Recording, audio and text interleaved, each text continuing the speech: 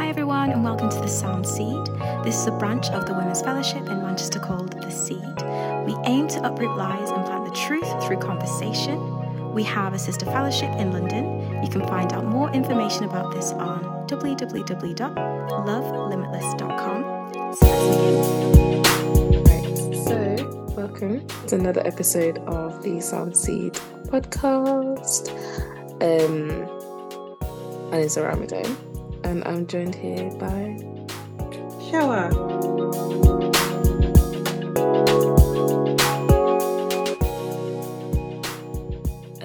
And today we are going to be talking about some of the more challenging parts of life. I always have a saying, and I got it from a George the Poet poem, and he says, everyone is dealing with the challenges of living.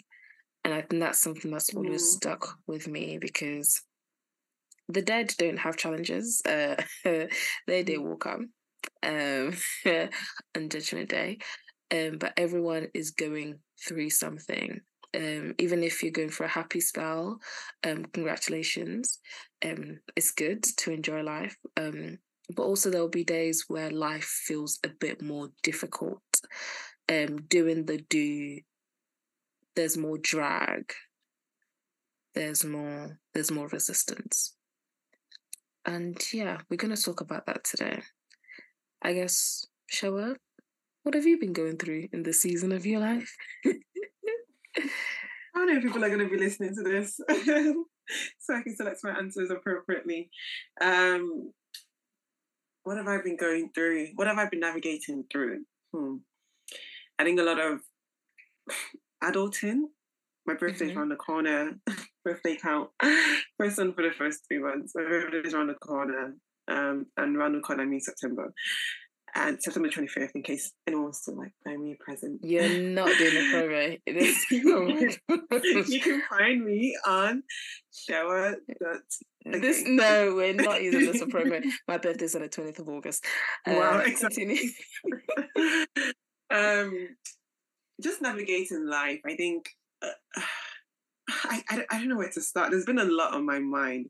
A lot about just life. A lot about I think a lot about adulting, everything that comes to adulting. Oh, I need to save, I need to have this money, but I also want to enjoy life. Or I need to get married, but I also need to find someone. But the person needs to find me, because I can't be the one finding the person apparently anymore. And I need to... Yeah, sorry, there's a lot. There's just a lot. And spending time with family, friends, but also wanting time for myself, but just a lot. My mind just goes like... But I'm still okay. Does that answer your question? Yeah. I think we need to do an entire episode about this whole dating matter, because I think it comes up every single episode. It seems like we're finding something new. It's kind of, do you know what? Because I used to feel like, oh my gosh, we talk about dating a lot. Let's not talk about dating. But it reminds me of when you're applying to uni, right? That's all you talk about, because you're 18, 19.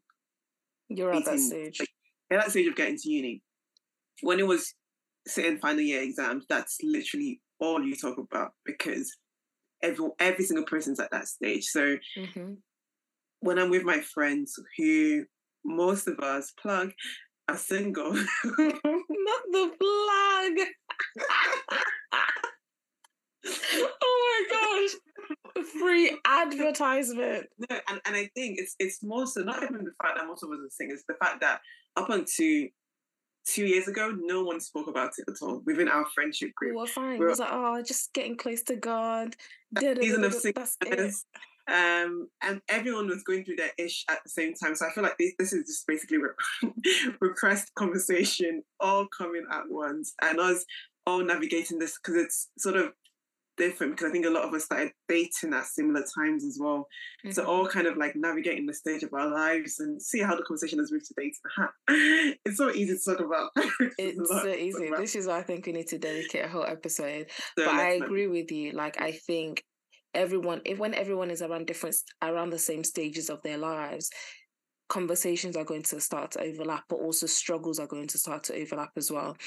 For example, people that are married and people that have children, that's all they talk about, their kids. So I don't think we do ourselves a disservice by not actually talking about what's in our heart, because we don't want people to know that we have a need or a desire or a yearning. But I definitely agree with you. I think adulting can be really difficult, and genuinely, I agree. I think, especially if, let's say, you're after university to now, you're kind of left to your own devices to kind of figure life out by yourself, because that's the first time in your life that as an individual, you are making decisions by yourself, right? If you don't apply for a job, you're not going to get a job. And rarely are your parents going to be there to orchestrate things for you and make you go in their direction. And funnily enough, growing up, we would rebel against some of their advice and be like, this is what I want to do. I want to be an adult. But now that you're an adult and you're dealing with the consequences of adulthood, you're realizing that, it's so much nicer when someone else is calling the shots. Life will be so much easier if someone has made a plan for you, and you just know where to go, what to do, when to do it, and it's so easy. And I think so when I was just talking, it just made me think about, we need to be parented by God, because when we're doing life by ourselves, we're now realizing how complicated and complex the world is, and about how, let me pause there for a second. I'll say what I've been going through. I think for me, what I've been going through is, let me pause for a second. So today I was talking to my friend, one of my work friends, about work and how she's finding it. And she was saying the things she was going through. And I said a scripture to her, and I said, it's fine to feel this way, because hope deferred makes the heart sick. And then that's a scripture in the Bible. When hope has been deferred, that disappointment can really, really hurt. And then it really caused me to think, what are the things that I have been disappointed by? And who have I taken that to? So, for example, things I've been disappointed by is this idea of, like, I'm a Christian, but it seems like for example, my mental health issues, so I struggle with depression and anxiety, that's only gotten worse the more I go into adulthood, right? Because the older you are, the more problems you go through, the more responsibilities you have, and it feels like there's less opportunity and there's less recovery for failure.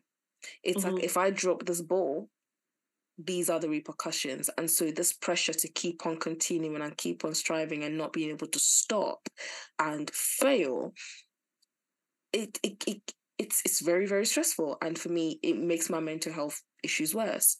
And it's like, but you can't just not work. You can't just drop everything. You have to keep on continuing. Or even things like comparison. But in terms of, if, let's say, your friends are making strides in their careers, or your friends are making strides in their relationships, or people might be moving abroad, and it's like, oh, these are things that I wanted to do, or I wanted to buy that car, or why is my hair not growing past my shoulders? And it might seem like little things, but over time, it's a culmination that adds to this whole idea of, like, life just becomes a bit harder. And you might be thinking, why are we talking about this? This is all just like this is all complaints. This is sad. Where's the light at the end of the tunnel? But one thing that a pattern of behavior that I've seen in myself is, when I'm going through hardship in life, the first thing I do is talk to my friends. The second thing I do is try and reason myself out of it. At least you've got this, at least you've got that. But I have found, I guess, in terms of a pattern of behavior in myself, I can only speak for myself personally, is God tends to come in at the end. Or, sorry? So when you've finished okay, let me go and pray now. Now let me go and pray. As I go to bed and sleep with one eye open. You're stressed. You can't even sleep. You can't eat. But, like, God comes in at the end. Or when I've gone through the storm, I'm like, oh, thank you, God. When it's like, that was a whole crisis that was wasted. That was a whole opportunity for intimacy that was gone. That's a time I could have increased my dependency on God, right? Because oftentimes when things are going wrong, we just want someone to take it off our hands. We want someone to have our back. And it's like, my friends can have my back, but no one can have my back the way that God has my back. And I think what I've been trying to break within myself is the habit of looking at God at the end or blaming God. But during the crisis, during the trouble, however small it might be, inviting God into that midst is so hard, because when we go through our own problems, it feels like everything is happening to us. So anything that is not immediately providing that satisfaction, it's like, then it's against me. And have you experienced something like that, or have you been through that, or are you going through that, where it's hard to see God in the storm? It's hard to acknowledge God in the storm. It's hard to even see God as a shelter during the storm rather than at the end of it or after it. Yeah, definitely. I think, again, when you have the theology or the mindset or the worldview that as a Christian, that things would always be good, right? So if it's not good, then that means God's not here. So it's very easy to look elsewhere for answers. And again, your friends can give you an immediate answer. You can search for answers on Google. You can, sometimes I like waffles and ice cream. That's my comfort food when life is just hard. I'm just like, okay, I'm just gonna drop everything and have waffles and ice cream. And fun facts, they just opened a waffle and ice cream place right opposite my labs. So don't go. If I'm like 20 kg extra at the end of 4th year, then you know why. I'm on my knees. And I said I was not going to tell any of my friends, but I know that they would be cautioning me. But it's there. It's literally there. Waffles and ice cream. You find other ways. And I think it's because we don't see that God can be with us in the hard times. It's very hard to see for different reasons, right? One being, how can God let this happen to me? So of course it's not here. Two, this doesn't look like God. It's not nice and rosy. So of course God is not here through this time. So yeah, I get it. I've definitely been in spaces where God has been the not my first point of contact. Not because I don't want it to be, because I just don't see that He's here in the middle of it. Yeah. Yeah, no, definitely. Sometimes it feels like God is a spectator. Like we put him at the bench. We put him, if you've ever been like in a concert in an arena, you usually have like the part where it's really, really close to the artist. And then for those of us who might be financially challenged, the only seat you can afford is the furthest away. You are touching the ceiling, you are touching the sky. And it sometimes feels like God is a spectator in our lives, the person that we go to when we need material things, or the last resort. And it's like, I've tried everything, I've done this and I've done that. God, only you can come and save me. But it's like, no, God doesn't desire that. God wants to be the first. God would have seen it before it even arrived. So it's like before everyone else.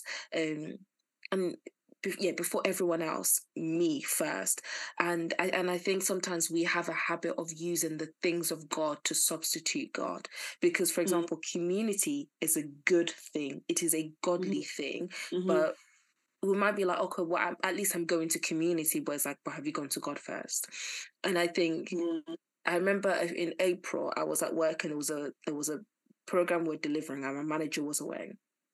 And although she gives me the freedom to kind of run things as however I want, and she trusts me to make my own decisions, her presence there is a source of comfort that if something goes wrong, I can go to this person who will be able to provide insight, or who I can run something with, or reassure me that whatever decision I make is right. But she wasn't there, and things were going wrong. And I remember in that moment, my other people in my project team were looking at me for next steps, for advice. And I said, yeah. And I had to literally tell myself, like, God, I'm depending on you in this moment.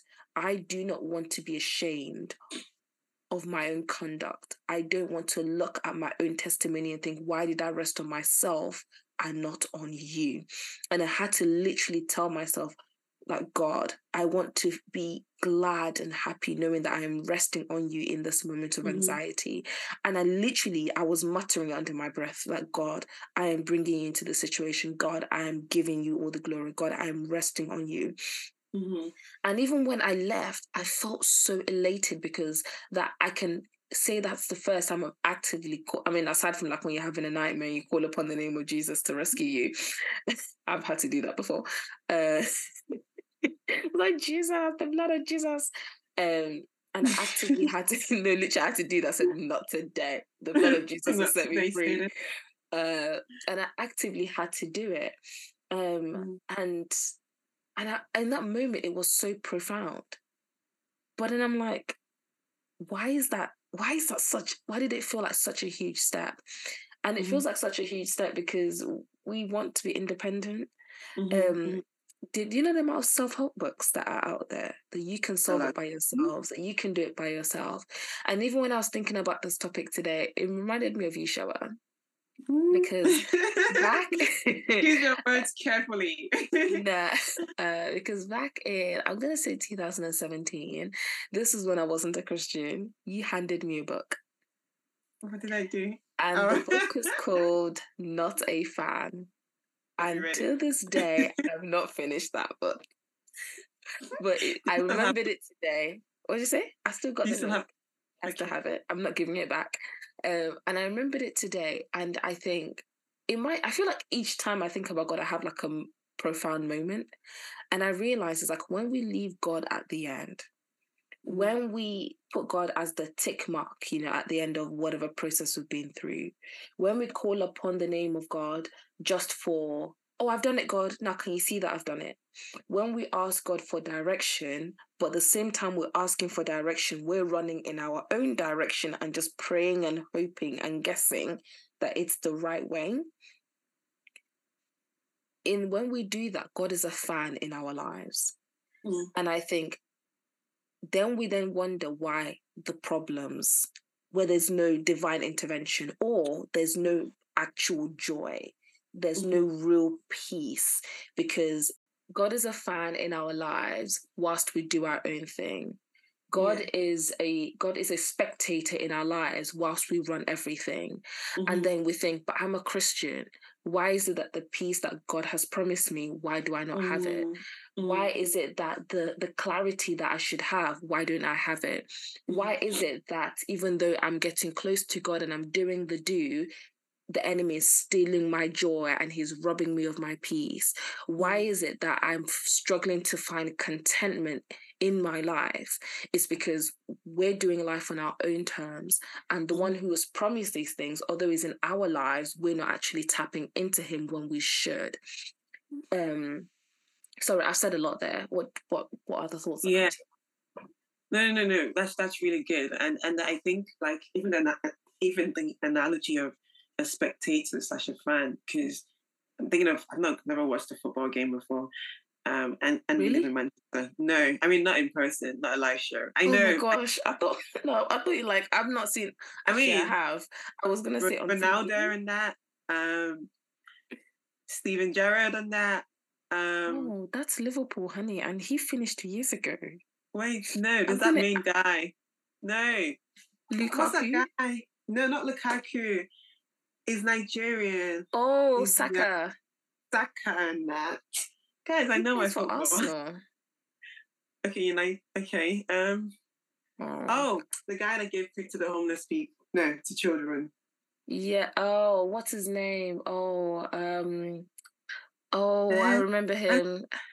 I don't support Manchester United, so I really shouldn't have to know who he is. I'm definitely gonna leave this in.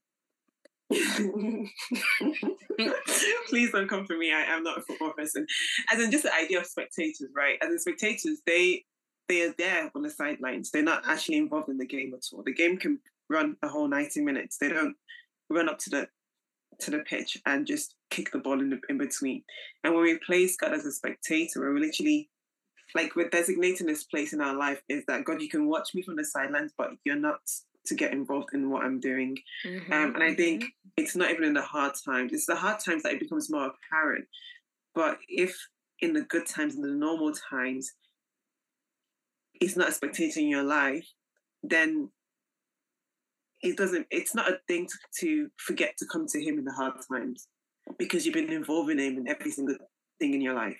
Does that make sense? So like, it's not when, like, we have this whole sacred and secular divide, right? So here's God on Sunday, on Tuesday mornings, prayers. Here's God when I only open my Bible on Sunday.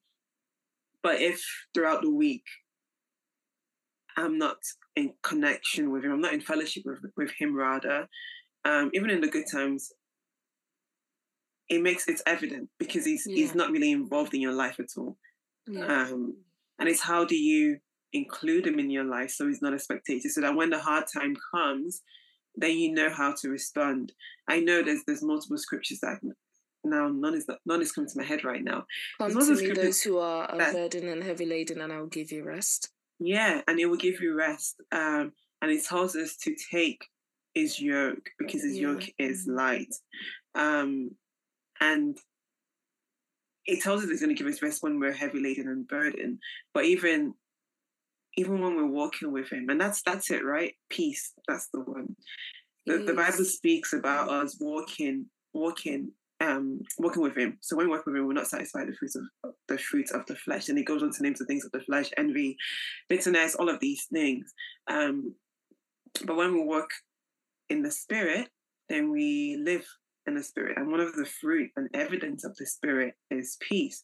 And what does peace mean? Peace doesn't make sense. Peace is contrary to human understanding. Peace is the peace. Peace is the peace. Peace is what you feel, or the state of mind that you are in good times, but also in hard times. And it's very apparent that when your peace is very shaken, of course, there are external circumstances that can shake that.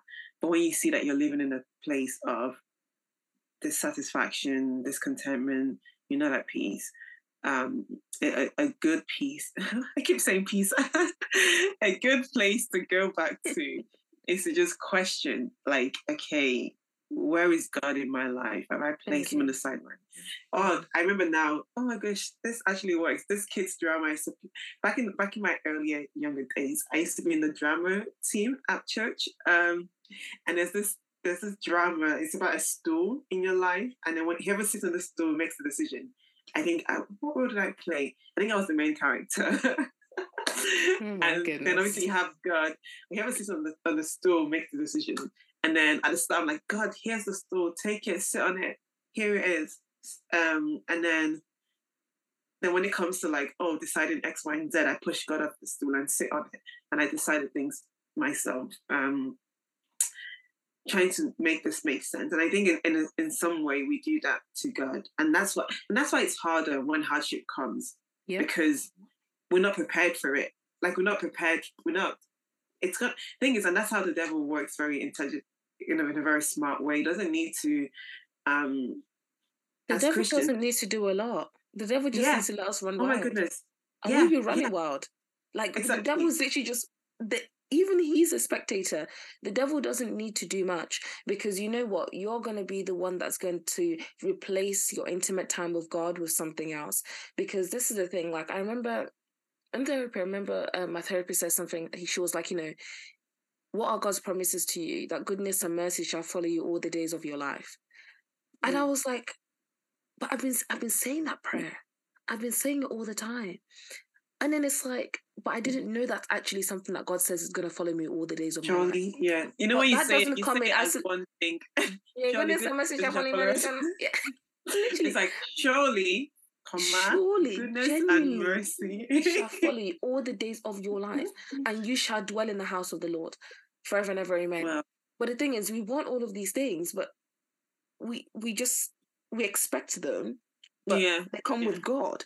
But when we're not bringing God into the situation, when we're not inviting God to take control and to have his way in the situation, we are literally partitioning that to the side. And it's now like, but why do I have no peace? Why is there no joy? Why is there no goodness? And it sometimes feels like the bad news keeps on cascading. A moment of peace, and then there's trouble. A moment of peace and there's trouble. And the thing is, you might not even notice it if you're not actually taking account. Because you might think of the big thing. Okay, maybe I've lost my job. Maybe I don't have this. But it's the little times in your day when you might be overwhelmed with sadness. You might get irate at the smallest thing, and it just you're not settled. You're not settled. And I think it's really, really important that even if it means that we go back to the basics, as in saying it out loud to yourself, Aramide, shower, God, please come into the situation. God, today I'm actively going to depend on you in the situation. God, I'm actively going to pray about the situation. God, remind me to think about your scriptures when this comes up. God, help me to actually give thanks for the things that you've done. I'm not saying that the situation itself is going to be resolved in an instant, but there is something about actively bringing God in and handing it to him. And that's going to take off the burden that you weren't meant to carry, because Christ has already done everything that needs to do on the cross. You don't need to snatch it back and then carry it yourself, but it's actually actively acknowledging his lordship. And I mean, this isn't profound. This isn't brand new. And if you're listening, I really encourage you to take this as an actual action to genuinely invite God into the situation. You know, I've been thinking about often, there is something so wicked about having access to the living waters, but still living as if you're in a drought, and still living thirsty, and still living as if you don't know God. And carrying those burdens yourself. And God is just as far as he was before you were even saved. Yeah. And it's so subtle. Like what the devil does. I'm reading this book by C.S. Lewis. Oh my goodness. Why is my mind like C.S. Lewis? I'm going to grab it from my bag. Yes, the Screwtape Letters. Basically, it's satire. So letters from a senior to a junior devil, and it just speaks about the different ploys and plots that the enemy uses. So instead of coming at you with your temptation right here in front of you, it will just cause you to move and drift away from fellowship from God. The things that will bring you joy normally in life. Let's say it's even walking. It would say, oh no, instead of walking, why not get the bus? Okay, cool, you get the bus. Because normally, let's say you walk and you pray to God as you're walking to work, for example, or just to like the corner shop. Now, instead of that, why don't you just put your earphones in and listen to a podcast instead? Or instead of that, why don't you it just takes away things from you that you do, and it doesn't have to do much, literally. And that's why we have to be so mindful, because the idea is, okay, hardships are going to come. Here's hardship. But in the norm, how do I prepare myself for it? How do I...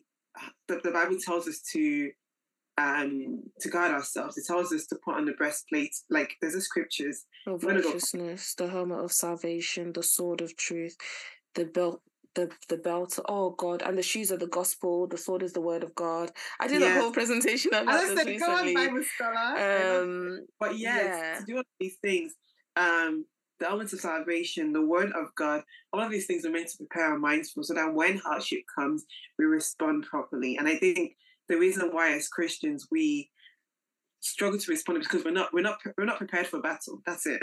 So we're not prepared for battle at all. So it's like, oh, it's cool, it's fine. But when something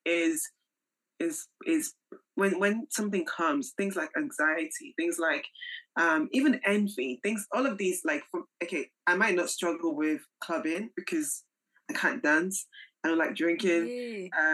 It doesn't work for me. But things like envy, things like being covetous, things like esteeming like my work over, like making my work my identity, things that are so subtle to me, because I'm not guarded, I'm not ready for battle, I'm not understanding where I am, I'm not speaking the truth of what God says about me, God's promises about me, what God has affirmed me to be. So when a situation comes for me to be envious, why am I questioning how hard it is, how easy it is for me to be envious? Does that make sense? So I think because we're not prepared for battles, for when the hard times come, we respond as if we don't really know Christ, as if we're not even saved because But we're we not prepared. do respond that way because we don't know him. Because if you really know who God is and you know him not as a spectator, but as intimately as his disciples knew him, you'd be able to trust him. And the thing is, a lot of it also comes from moving away from a peripheral view of God, a crumb view of God. But really, if you genuinely knew him, like you said, if you knew him and you were doing your due diligence on what you're meant to do, you'll be ready for battle. And there's actually a really, really good YouTube series that I've been watching through work recently, and it's by a pastor called Stephanie Ike or Ike. Ike? I think it's definitely Iki, and she did a whole series about kind of being aware of the spiritual warfare of the normalization of witchcraft and the normalization of really spiritual things, and but really making a joke of it. And I think sometimes, especially as Christians in the West, she talks about how we're not mindful of the fact that we're living in a battle, of a battlefield. So we don't think we need to be prepared, meaning that things are taking our distraction, things are stealing our joy, things are replacing what should be the time that we're getting to know God. We're selling that time to something else. You could be selling that time to TikTok. You could be selling that time to online shopping. You could be selling that time to work. You could be selling that time to Instagram. You could be selling that time to other things. And what it's doing is that time.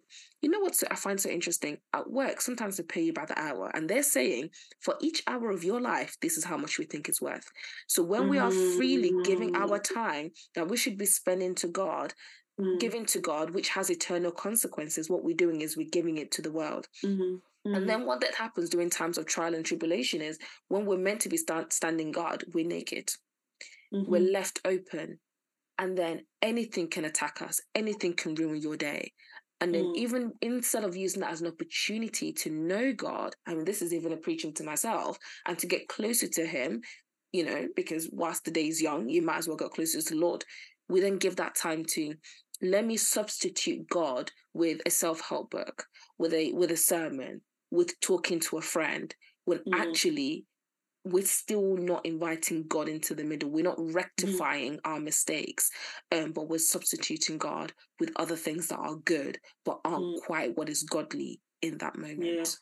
Yeah. It can be good, but it's not God. That's the thing, and that's what we need.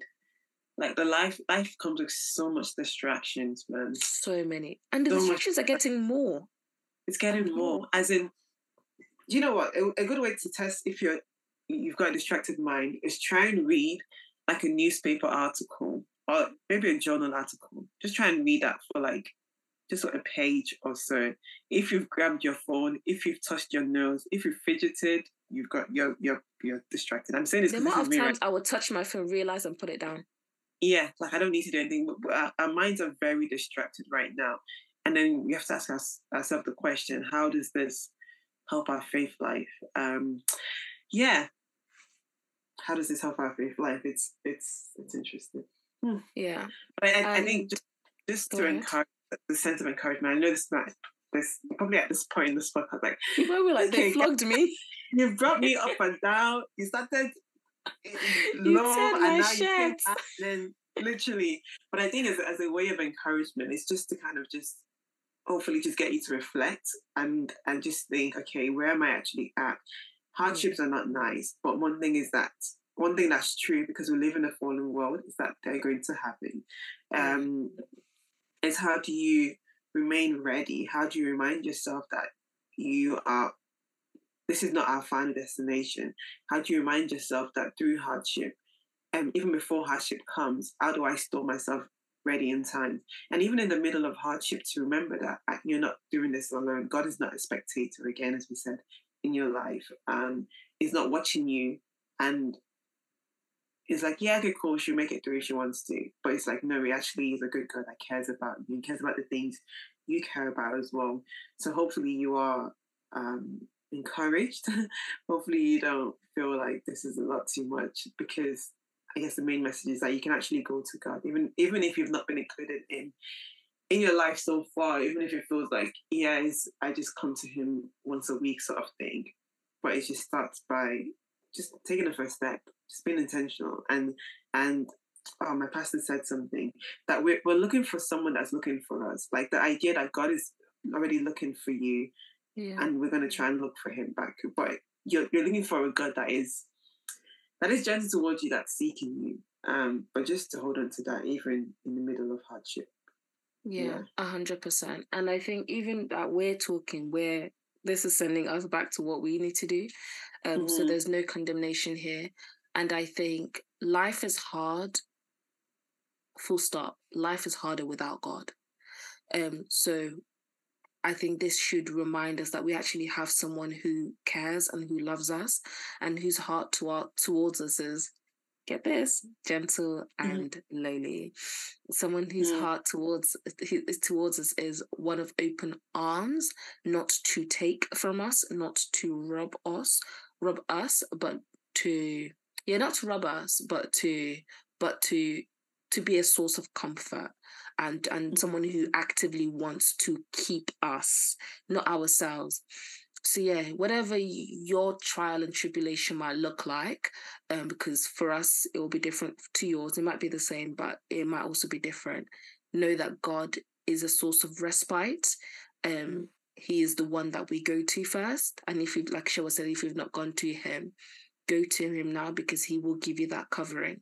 And from there, every good thing will then follow. So I hope this encourages you, but more, I hope this spurs you into action. And I hope you've enjoyed listening to this. I've enjoyed talking to Shewa about this, and I hope you'll talk to someone about this too. Thanks for listening. Bye.